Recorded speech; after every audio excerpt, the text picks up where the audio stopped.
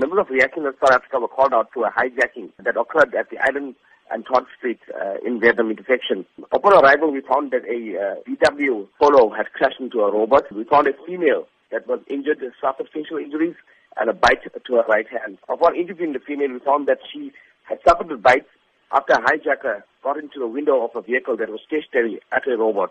The hijacker then got into the window, attacked the female, and when she drove off and crashed into the robot, he was injured after he was flung out of the vehicle. So which areas in the Durban vicinity have been notorious in recent times for these criminal acts? Mostly at the robots on the R102, robots at the CBDs in Phoenix, Verulam, Tongaat and surrounding areas. What should be common practice when a victim does come into contact with a criminal at any intersection or robot? We urge the victims not to resist, to hand over the vehicles. Most of the time, the suspects are armed with firearms and they're not afraid to use it. They have shot a few victims in some of the cases that we have attended to.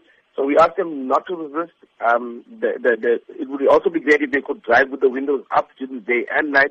So what would you say are some of the usual mistakes that motorists do take for granted, which results in them being soft targets to these vultures, if I could call criminals? Some of the victims, when they park the robots, like I said, have the windows down. Female victims usually put on makeup at the robot. They're not aware of the surroundings.